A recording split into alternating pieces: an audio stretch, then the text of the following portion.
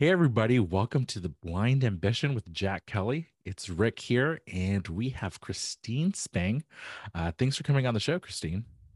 Hey, Rick and Jack. It's super great to be here. Christine Spang is the co founder and CTO of Nylas, where she leads technical support and strategy and the development and delivery of products and experiences for software developers and technical teams. Before founding Nylas, she was a principal developer at Ksplice and Oracle, focused on back end systems. And for those that don't know, Nihilus is a communication platform as a service that empowers businesses to unlock the true power of their communications data. It really helps developers by automating manual, repetitive tasks with little to no code involved at all. And I think that second part is particularly interesting. Right now we're seeing a lot of companies really focus on how do we kind of start this no code movement. So I wanted to dig in there, like what gave you the inspiration to found or start Nihilus? Yeah, for sure. It's been a long time at this point. It's been over 9 years since I started the company. So I feel like every time I go tell the story, it's digging deeper into the archives. Nice. Um, but it kind of goes back to when I was in college. So I went to MIT, studied software engineering, computer science there, and I got pretty involved with essentially like the computer club when I was there. And then I ended up joining a startup that was founded by some folks that I knew from the computer club at MIT. And that was really like my introduction to entrepreneurship. I kind of came into the startup world from tech really. And, back in those days, a decade ago, it wasn't as obvious as it is today that like a startup is a great place to go and be an engineer. I think the kind of big firms were more of the destination at that point in time. And so, I always knew that I wanted to be an engineer, but I didn't know until I sort of stumbled into it that entrepreneurship was a cool way to build things and bring them into the world. So kind of got my intro through that. But in terms of, just getting Nylas off the ground and starting the company, I kind of had like a bit of a whirlwind startup experience at the previous company. I was there for 3 years, and in that time, it was bootstrapped. We grew the product. The founders ended up selling it to Oracle, and I went through a whole acquisition process and integration. And so, um, there was essentially like a transition point where I kind of knew that I wasn't going to stay at the acquiring company long term, and it was a good chance for me to think about what I really wanted to do next. And I essentially had a friend from MIT who had started out same year as me, had gone off into the startup world, done some things, came back, and so while I was working at Ksplice, that previous startup, we were chatting a lot as he was kind of finishing up his degree. And um, you have to do a thesis project to actually graduate from MIT and sort of build something. And so he was trying to build essentially like a customized email experience, like a mail client that had certain features. And just catching up with him every week over yoga and tea in the morning. I got to see firsthand how difficult it was to actually build something that connects to a mailbox. Like, he was trying to kind of build this contextual metadata experience where like MIT is as a student experience, like all the students there at least a decade ago did a ton of stuff over email. It's like how you talked to your professors.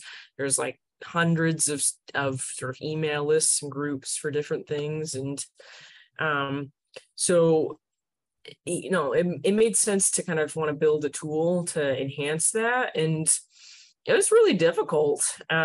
Just sort of like the oldness of the protocols, the complexity that came from trying to connect to something that's essentially like a global distributed infrastructure. There's all these different providers, all these different edge cases that have kind of come about because there's a lot of different implementations. There's like open standards, but there's all these different major companies that have implemented those standards, and just the functionality has really been kind of adapted over time because computers have changed a lot in the 50 plus years that email's been around. So I saw that it took a lot of time to do things that seemed like they ought to be really basic.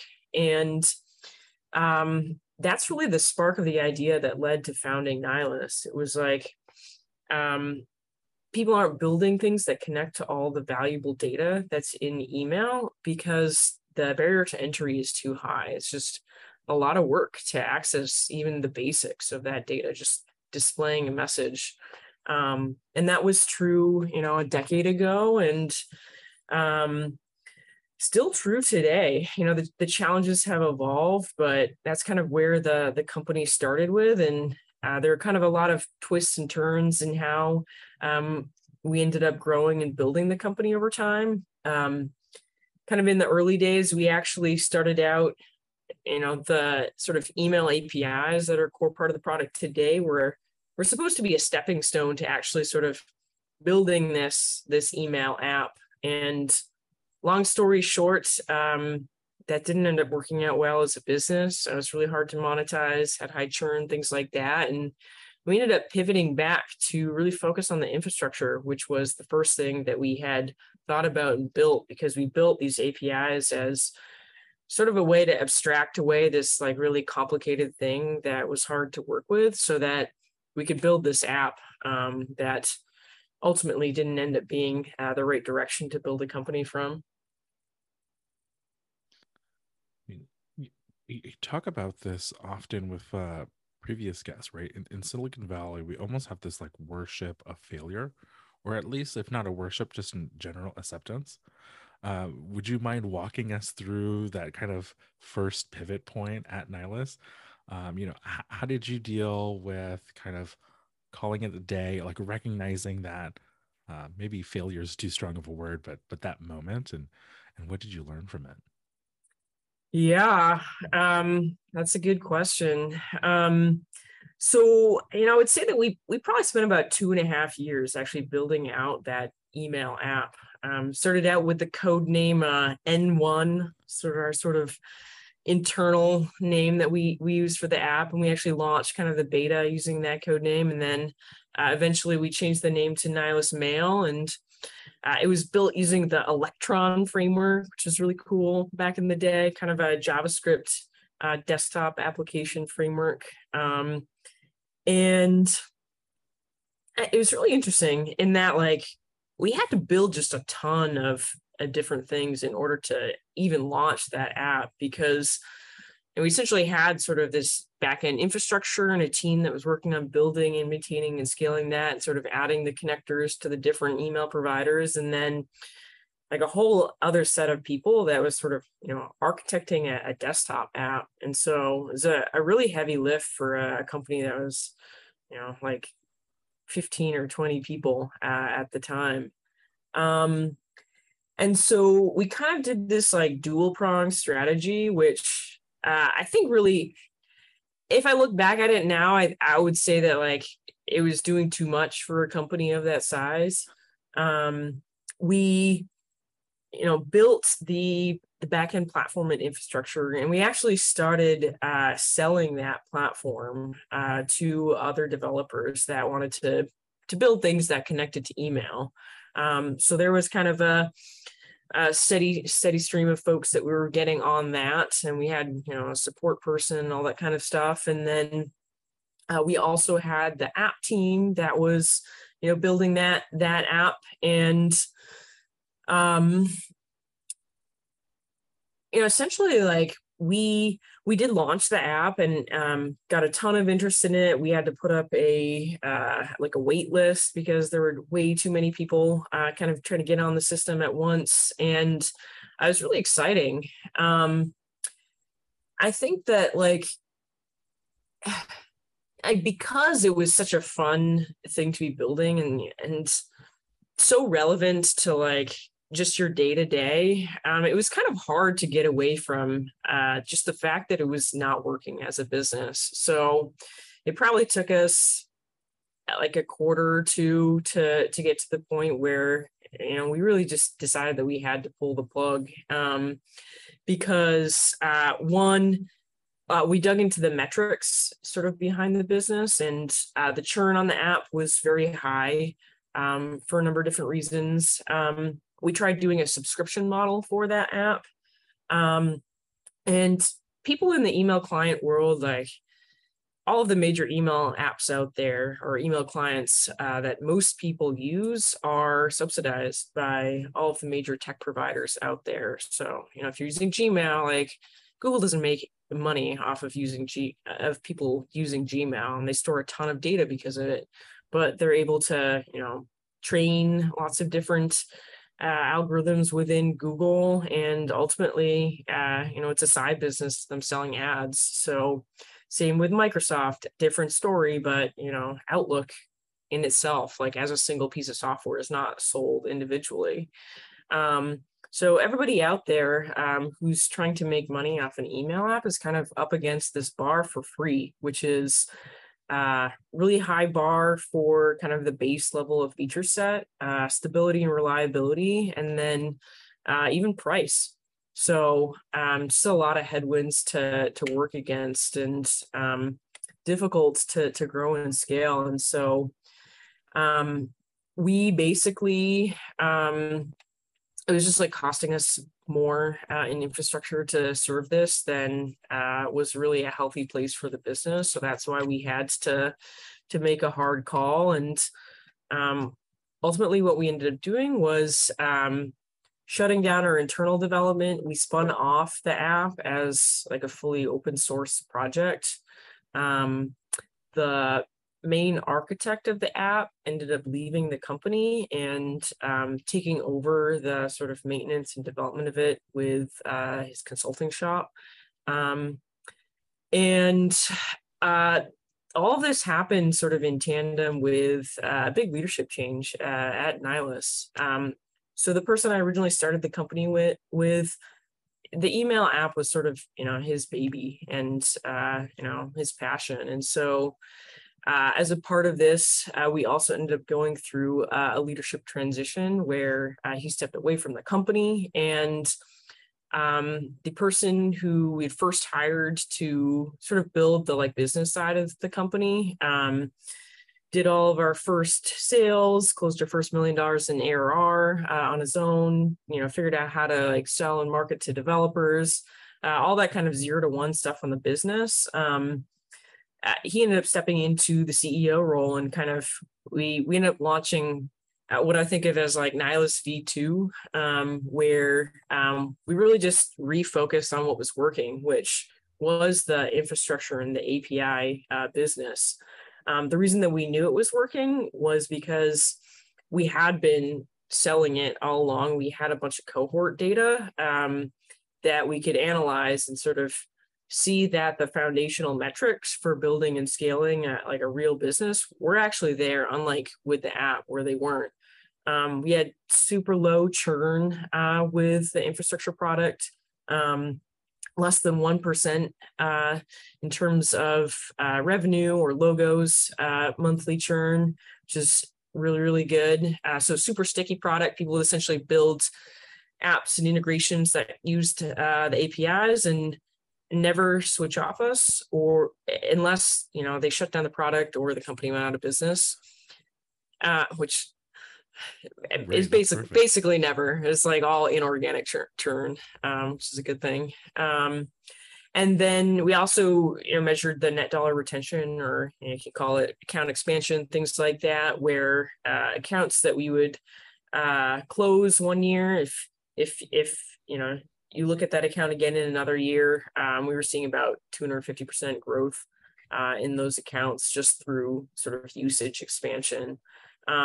Best in class kind of metric. And so we essentially took all of those metrics and turned it into a new deck and went out and raised it like a new round of funding with the like, here's Nylas, the infrastructure company that is building APIs to connect to communications data. So bit of a winding story, but what I always come back to is that, there's so many companies out there that like the the really short version journey, is kind of omitting a lot of the ups and downs. And for most companies, it's not like a straight journey of up and to the right, like figured everything out. That portion of a company's history where you're just trying to find product market fit and sort of see what sticks and what people want can be a lot of varying different amounts of time. So I really look at kind of the first stage of the company where it was essentially like 2013 to 2017 is like, we were trying to figure out what was the product that we could scale and grow. And we had one big miss on that. And luckily we had, another thing that was working really well that, I think if we had sort of dug into it earlier, maybe we could have focused on that with a little bit less drama. That's really great that you could do that. I think most people, they think of a Mark Zuckerberg that pretty much right out of the gate was successful. And to most people, they feel, oh, that's what happens, but they don't realize that your story, it seems, from the podcast we've done and people I write about in Forbes, similar story to yours. Start out with an idea and then you love it, but then you realize, we're not making any money. Let's figure out what we can do next. And you iterate and you try to do what's next and then keep moving till you find, hey, what does clients want? What's going to make them happy? And then you kind of go to that direction. And sometimes it takes a long time and a lot of pain, but it's, you never see that behind the scenes. You always, and this was so frustrating because like in the mass media, you only hear the success stories. Oh my gosh, they did this. Look how much money they raised, what have you. But you don't hear all the tears, all the arguing, all the fighting, all the agita that took place behind the scenes to make this happen. Yeah, for sure. I mean, things get just so super simplified and boiled down into overnight success stories that it kind of loses a lot of the grit and the grind of, what it actually takes to find something that works and that people want, and kind of the iterations of, even once you do have that product market fit, there's, spurts of growth, and then there's plateaus and inflection points where, whatever playbook you came up with that got you through the last phase doesn't quite work anymore. And you got to get creative and figure out how to get through it. And I think, that's just sort of a entrepreneurial thing that you gotta want and get used to, because it's kind of the fun part where, you don't know if something's gonna work or not. And it's your job to be the person that figures that out. It takes a strong stomach to do that, whether it's an entrepreneur or even for people on their careers, to take those chances. Like sometimes, okay, I'm going to move from, Microsoft to Apple to Amazon. And it's scary because you're kind of moving, you don't know, you're hoping it's going to work out, and maybe it doesn't. And then different kinds of people. Some people make that move and it doesn't work and they just crestfallen and they're upset and they can't get past it and they're angry and it just, a downward cycle. Others say, all right, did it work? Okay. Let me brush myself off and I'll kind of move on and keep trying. Right. Or even like role switches, going from, software engineering to trying out product management or solutions engineering, things like that, going to a management role. I think it's really useful to have this mindset of like, especially if you have like a sort of like a ladder-like career, can kind of almost feel like, you have to be sort of having a bigger role and accomplishing more responsibility, things like that. But, being able to have that beginner's mind of like, dust yourself off. If something doesn't work out, maybe you learn something, try again, or maybe that direction just wasn't for you. I'm glad you said that, because so often, because I'm an executive recruiter and doing it for 25 years. I started out in kindergarten. I'm not that old. So what happens is that you feel old school mentality. Hey, I got to manage a person. Then I got to manage 2 people. I got to manage 10 people. That's how I'm going to be important. And that's how I'm going to do something. But a lot of times you're really good at what you do, but you're a really crappy manager because the skills that got you, let's say you're a salesperson, a marketing person, you're great at marketing, great at sales, but you're not great at managing people. And so then you rise to your level of incompetence and it's a big mess because you felt that's what I'm supposed to do. A lot of times, no, put your ego aside just so you can't tell your family and friends, oh, I managed 30 people, 50 people, big deal. But if you're not good at it and people underneath you are miserable, well, maybe go back and be, a solo contributor, but really be awesome at that and be super successful at it. Yeah. Yeah. It's been super cool to watch even some of those journeys like within Nylas.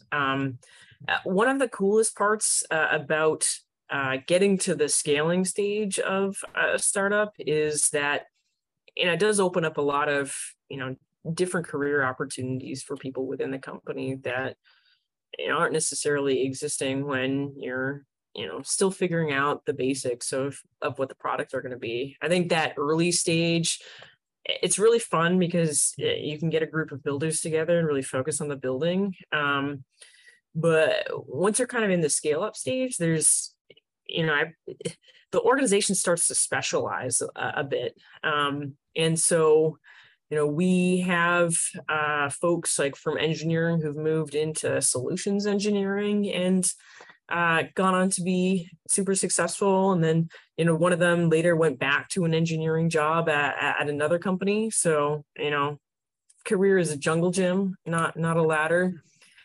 We also had an engineer who was passionate about security, bootstrap our internal security team, and hire a bunch of dedicated security engineers, and then ultimately decide that he missed the building part, and that running a security team has almost nothing. There's not a lot of hands-on work that comes with managing the security side of things. It's like especially for a growing org, you're working a lot with sales about, answering questions about security, working with enterprise clients to kind of build confidence, putting together plans for like compliance, implementing programs for security awareness. And there's just so many different parts of it that aren't really like, product engineering that wasn't necessarily obvious up front, but it's super cool that he got to learn the leadership skills in that role. And then at the end of the day, like, we're happy to put him into a management role in engineering and go build product again.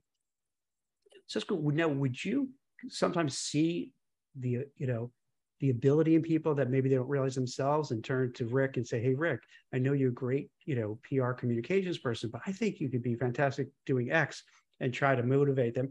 But then on the other side, somebody's in a role and you're like, this person's brilliant and amazing, but I gotta kind of say, we got to move you somewhere else. Do you have those tough conversations? So positive conversations with Rick, but maybe not so positive with others. Do you do that? Yeah, I mean, like, it's just a part of management in general, is having the tough conversations when something isn't working out with someone for whatever reason. And like, I don't think you can consider yourself to be a good manager if you're not able to have those kinds of conversations. And it is tough, but ultimately, I think that like the effectiveness of a lot of that stuff, it really comes from like building relationships and trust. Because like no one's going to listen to you if you make a suggestion of like, hey, Judy, I've really noticed that, you're super detail oriented and passionate about security. Like, we have this opportunity where, we don't have anyone who's really dedicated to this role, and we need it. Like, is that something that would be interesting to you? That kind of stuff, it doesn't really land if you don't have a good rapport with that person. So you got to start from getting to know someone on a personal level, understanding their career goals, like seeing kind of what stage they're in. Like, are they a more junior person, want to explore? Like, do they have a clear picture of where they want to be in the future? Are they a sort of natural generalist who excels at the 0 to 1 phase? We had a great kind of startup-y person who he essentially had like another company of his own before joining Nylas, and then he grew two separate functions within Nylas during his time here, where he started out as the first individual contributor on the ground for that function. First, it was essentially our like support engineering team, getting in front of customers, helping them solve their problems. Did it hands-on, then built out the whole team, and then hired in a leader to go do something else. So he eventually moved on to start our product team. And that's just super cool, that kind of skill set of just like, I may not be the right person to scale from 10 to 100, but I can do the 0 to 10 over and over again. That's a really amazing thing to find that someone is really good at and kind of deploy them. Or even kind of enable and allow that passion and connect it to the needs of the organization. I don't want to take too much credit. No, I like what you said about allowing, because, besides kind of raising your hand and volunteering for those 0 to 10 moments, as you called it, to kind of find a different discipline within engineering or within your role, are there other ways that engineers or technologists typically find kind of their specialty, right? Like, how did you become a back-end engineer as opposed to, working on the front end, as in, let's say it's 2022 right now. Why aren't you doing Web3 or cryptocurrency or blockchain engineering, right? Totally. I mean, I think what it comes down to is like, especially if you're early career, you just gotta try a lot of different things and see, both what you have an aptitude for and also like what you find most interesting. Because I think skill really derives from like passion and interest. Like anything someone starts for their first time, they're not going to be good at it right away. And there are sort of innate talents that help people be good at things. But often like your interest is somewhat built on those innate talents. So I don't think you have to like necessarily focus on trying to figure out what you're good at. Like things that you're good at are fun, so like follow the fun. And you also spend more time on something if it's fun and engaging. So you can't really get away from like putting in the work and putting in the hours to get good at something. So if it's fun to build the skills, you'll build the skills. Yeah, I think that's great career advice, whether it's in business or just navigating a career. Because so many people I see, they'll maybe become an accountant or a lawyer or doctor or whatever, because you get social status, it makes your parents happy, you impress your family, they could brag about you, but you hate it. And then if you hate it, it's really hard to succeed and do well if you just dread it and you just did it because it pays well and you get some bragging rights and social clout. But the people who like love what they do, then it's like they're unstoppable. Because to them, yeah, you're not going to love it every single day, everything you do, but more, maybe 60% of the time, 70% of the time you like it. So then you don't mind working. And you see that in every kind of company. You see the people who have that, like they don't mind putting it out because they enjoy it. It's a game. It's fun. I think of people like Warren Buffett, who's like what, 120 years old, and he's still going because he loves the action. He loves the game. He loves doing it. And I think that's so important. Like, I don't know, Rick, if people talk about that on Blind enough, where it's sometimes they seem it's all about the total compensation and not really say, wait, do I really like what I'm doing? And maybe if I loved what I'm doing, I could actually earn way, way more down the road, because I'm going to be that person everyone wants to turn to and get on their team because they're just so jazzed about it. They bring in a great personality. They bring in the enthusiasm, they bring in the drive. And then who doesn't want to be surrounded by somebody like that? Because then you get energized and you want to do a better job. Does that make sense? Yeah, for sure. It makes me think of we have an engineer on our team who started in engineering and ended up moving into the sales org when we were just kind of getting our solutions engineering function off the ground. And his motivation for that was really related to, he wanted like a more social environment. He's kind of one of the rare breed of extroverted engineers. And he's a great engineer who really excelled at prototyping, and also really wanted to be customer facing, and to get the face time with people who are actually trying to build things with the product. And so I see just like a huge amount of opportunity for like a lot of these sort of, not pure software engineering roles, but like take that tech background and use it to build, other things that are related, that make use of that skill. This person also sort of long-term oriented, was thinking about starting his own company, and he's like, well, if I start my own company, I gotta do sales. So this is a great way to learn how sales is done and pick up that skill. So just another example of kind of navigating the jungle gym and trying out new things and seeing what happens. Do you think that it's easier to work at an engineering culture or a company culture that's a jungle gym at a startup or a smaller company? Or can you, in your experience, find those opportunities at kind of these more established or larger companies? That's a great question.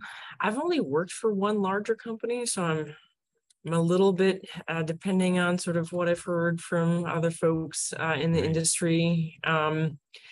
I think that like if you're super sort of self-motivated, like a startup, especially, I mean, the startup has to be growing for this to work, really, because growth creates new opportunities. And uh, like I would say that there's less friction to starting a different kind of role at a startup, because there's usually less process around making the change, and there's usually more work to go around than people, which makes people really willing to take a bet on someone who's not necessarily done it before, especially if there's a relationship there and sort of a history of getting things done. And the way I look at it, like if someone's a high performer in one role and really kind of shows impact to the organization, and they say that they're interested in this other thing and think they can make a big impact there, like I'm already predisposed towards saying yes, because if I have that trust and sort of experience with that person already, like they already know the company, versus if you're bringing in someone from the outside, like it's actually a more risky thing, especially in a small company, because there's just a lot more unknowns. Interesting. So, I mean, I like that's good advice that you say, right? Because if someone is interviewing, these are the types of questions that they could perhaps ask to try to understand. Oh, what's the long term besides just optimizing for compensation or optimizing for a job level or remote Right. work or something, just a one off. Like, for example, with security, if I decide to go out and hire someone to do security at my company, I'm going to hire someone who's done it before. But Right. if you haven't done it before, you need to find someone who's willing to take a bet on someone who hasn't done it before. And I think one of the easiest ways to do that is to join a startup that's growing, and be useful and prove that you get things done. I like this thread on hiring that you mentioned. You've been a fixture in tech communities like lesbians who tech, dev color, women who code. I mean, from your vantage point there, do you believe the tech industry is making progress in hiring and welcoming more females and non-males to the industry? That's a great question. Um, I think by the numbers, if you look over the past 2 decades, we've sort of gone back and forth a little bit. Um, I think we've made progress in a few ways. One is that, like, I was having this conversation with an older woman from the industry, and 30 years ago, like it was accepted to be sort of like overtly sexist in the workplace, and do things like just say sort of microaggression-y type things about like someone who was female being interested in engineering, or being in that kind of role, and just be like openly against it or questioning it. And I think we're past the point where it's like okay to do that. Like, if you join a company today, like most companies, I would say, like if they have a functioning HR department, that HR department will like take complaints of this type, seriously. And that is progress. I see the end state as being not, sort of equal numbers of, all genders or races and stuff like that within the tech industry. Because there's so many factors that kind of go into that.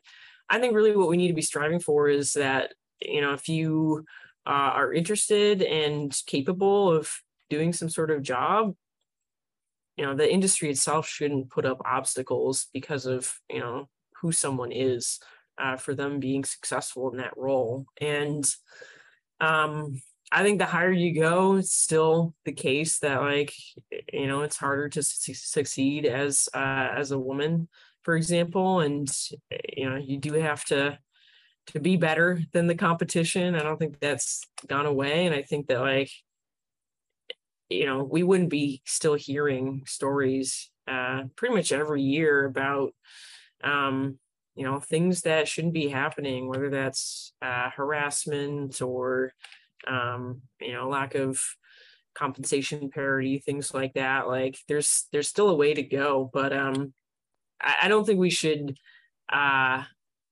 be too depressed about having made no progress, because I don't think that's the case. I think we have made meaningful progress. And I personally have like never, I don't want to on any sort of I personally feel like I don't have a lot of obstacles that are based off of like who I am. It's more about what I'm able to bring to the table, and kind of a meritocratic approach to getting things done. And I just want to see more of that elsewhere. I want people to have the opportunities and the support that I've had. I like that, because I think many people don't notice, but computer programming was historically a female dominated industry. Like Grace Yeah. Hopper, a woman, invented the first computer language Yeah. compiler, So right? like if you just kind of look at it by the numbers throughout the Right. years, well, you might feel like we went backwards in time, but I think it's Right. more subtle than that. I mean, how do we go from, right, like Grace Hopper programmed the first computers, right? And this industry was so associated with females, and now it's almost the opposite, right? Where it's gone to the other side, and you just think of like tech bros, right? Or it's just so male dominated engineering teams at nearly every company. Like, Mm-hmm. do you have any insights on perhaps how that shift might have happened, or is it kind of something that's going on at where people are like learning to program and code, or Mm-hmm. I don't have all the answers to stuff like that. What I can say is that the tech industry is getting a lot bigger. So I Mm, think, one thing we are seeing is that there's a lot more variation from, company to company, and even I would say from like country to country. Like, for example, the US and Canada have more sort of gender parity in their sort of engineering hiring populations than a lot of sort of more global countries that you might be hiring or working with. I don't know the reason for that, but this is kind of why I go back to like there's just like so many factors of like right. sort of how a pool of people ends up the way it is. And we're essentially talking about like the cultures of like the entire world at the end of the day. And like I'm not an expert in that level of, you know, history, psychology, you know, whatever. But you know, you try to make a difference where you can, and so we do the best that we can, and hope we can set a good example for other people too. Yeah, I appreciate that education for me. I mean, what are steps that you're taking at Nylas to make your organization, kind of your team, your company, um, that much a better place to work? Yeah, for sure. I mean, I think there's like a lot of different things. I mean, it starts from just kind of the basics, like, you know, treat everyone the same, set high standards for your people, give them coaching and feedback, you know, give them opportunities to advance, give them autonomy. Like, it's really important that people can sort of feel ownership over things. Like, that's what makes people engaged in their work at the end of the day is, you know, having a clear set of goals, and the ability and resources to work towards those goals, and achieve and do things. You know, we do things like we have like an education stipend that people can use. You can actually sort of 50-50 split it between sort of professional education and development and, you know, anything personal. For example, one of my employees is really into reptiles, and he's part of their education stipend to purchase some educational course about, I can't remember what the right word is for studying reptiles, but it probably ends in like ology or something. Right. Is it like hepatology or something? I might be making that word up. So things like that, plus, you know, like books or courses, online things that are related to your role. Training your internal managers. This is also one of the other things that I think is super fun about being in kind of the scaling stage of a company, where like when we were 30 people, like you didn't get any training at all when you went into management. You were literally just thrown into the fire and told, like, you know, Joe and Mary report to you now, good luck.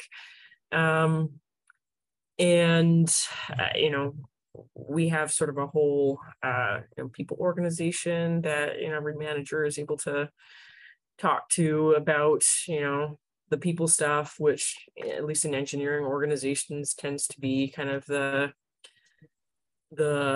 sword that needs sharpening, like in terms of skills progression. Like, and this is the way that it should happen, honestly. Like it's just in terms of like human development. If, you know, you're a 21-year-old just out of school, like you should focus on getting really good at the execution of, you know, the building, or what are kind of the tasks of you know, the job that you're trying to do, which, you know, if you're a software engineer, that's taking first, you know, well-defined and scoped tasks for development and turning them around, getting them done to spec quickly. So that's like step one. And then you kind of graduate to sort of higher levels of ambiguity and ownership and design. And then, you know, I think that like you need like a certain level of maturity as like a person and just like experience being in the world to really excel at the management side of things, because you know, you're working with other people, and essentially your job becomes making them successful. And so I think it's very reasonable that you know, people should be focusing on that first, because you're not really set up for success if you don't have that foundation of technical skills. And then also just like if you're, you know, really young and fresh out of school, you know, you might not be the right time in your life to kind of really focus on that. You know, spend a few years focusing on the building first. I'm just always curious to see, you know, what's out there, you know, especially, you know, what's going on, what's like, how do you feel things are playing out? You know, we've seen so many layoffs in tech. You have high interest rates, you know, high inflation. Are you impacted by it, or are you worried about that? How's that going? Yeah, I mean, like, I think if you're not sort of looking Yeah. around and, you know, looking at what's happening in the world when you're running a company, like, that's part of your job, right? So, we've been, making sure that we're kind of managing to a runway. We've really pulled back on our hiring plans. And I don't know what's going to happen. Honestly, nobody knows exactly what's going to happen. So you kind of got to plan for the worst, hope for the best, have a few scenarios, and keep checking in with the state of the world and make sure that your internal plans are aligning to whatever's happening. But I always like to say that nobody has a crystal ball. Like, you read stuff on the news all the time. Like, there's signal to pull out of there, but there's also just like a ton of speculation and people kind of projecting their own emotional state onto, like, whatever they think is going to happen. Like, if you're happen to be like a really pessimistic person, maybe you feel like it's going to be really bad. If you're really optimistic, like, there's all sorts of reasons, like people's own experience, background, whatever, that people can make some predictions. So I try to take all predictions about exactly what will happen about the future with a grain of salt, and distill down to what are the trends and data and things that are actually happening that are kind of driving these predictions, because that's the actual information that you need to make the best decisions you can about running a business. Yeah, I like that foundational first approach that you have there. I think it's a good reminder, especially when I think folks they turn in the news, right? And you mentioned this in the beginning of the pod. Um, you might look at your peers, you might like go on Hacker News, or you might look at TechCrunch, and you're thinking, oh my gosh, these startups are raising hundreds of millions of dollars and I haven't. What am I doing? And or oh my gosh, what's going on in terms of the state of the economy? Or you might be seeing layoffs. And I think it's always a good step to take back and think, well, if it's in the news, it's by definition it's newsworthy. It's an extraordinary event, or it's there's something interesting or unique about it, right? It wouldn't be in the news otherwise. And so I think it's a good thing to do, to kind of realize, like, okay, like what is actually going on, or what are actually my core beliefs, or the foundational things that I know to be true, and kind of making your decisions from there. So Yeah. thank you for that reminder, Christine.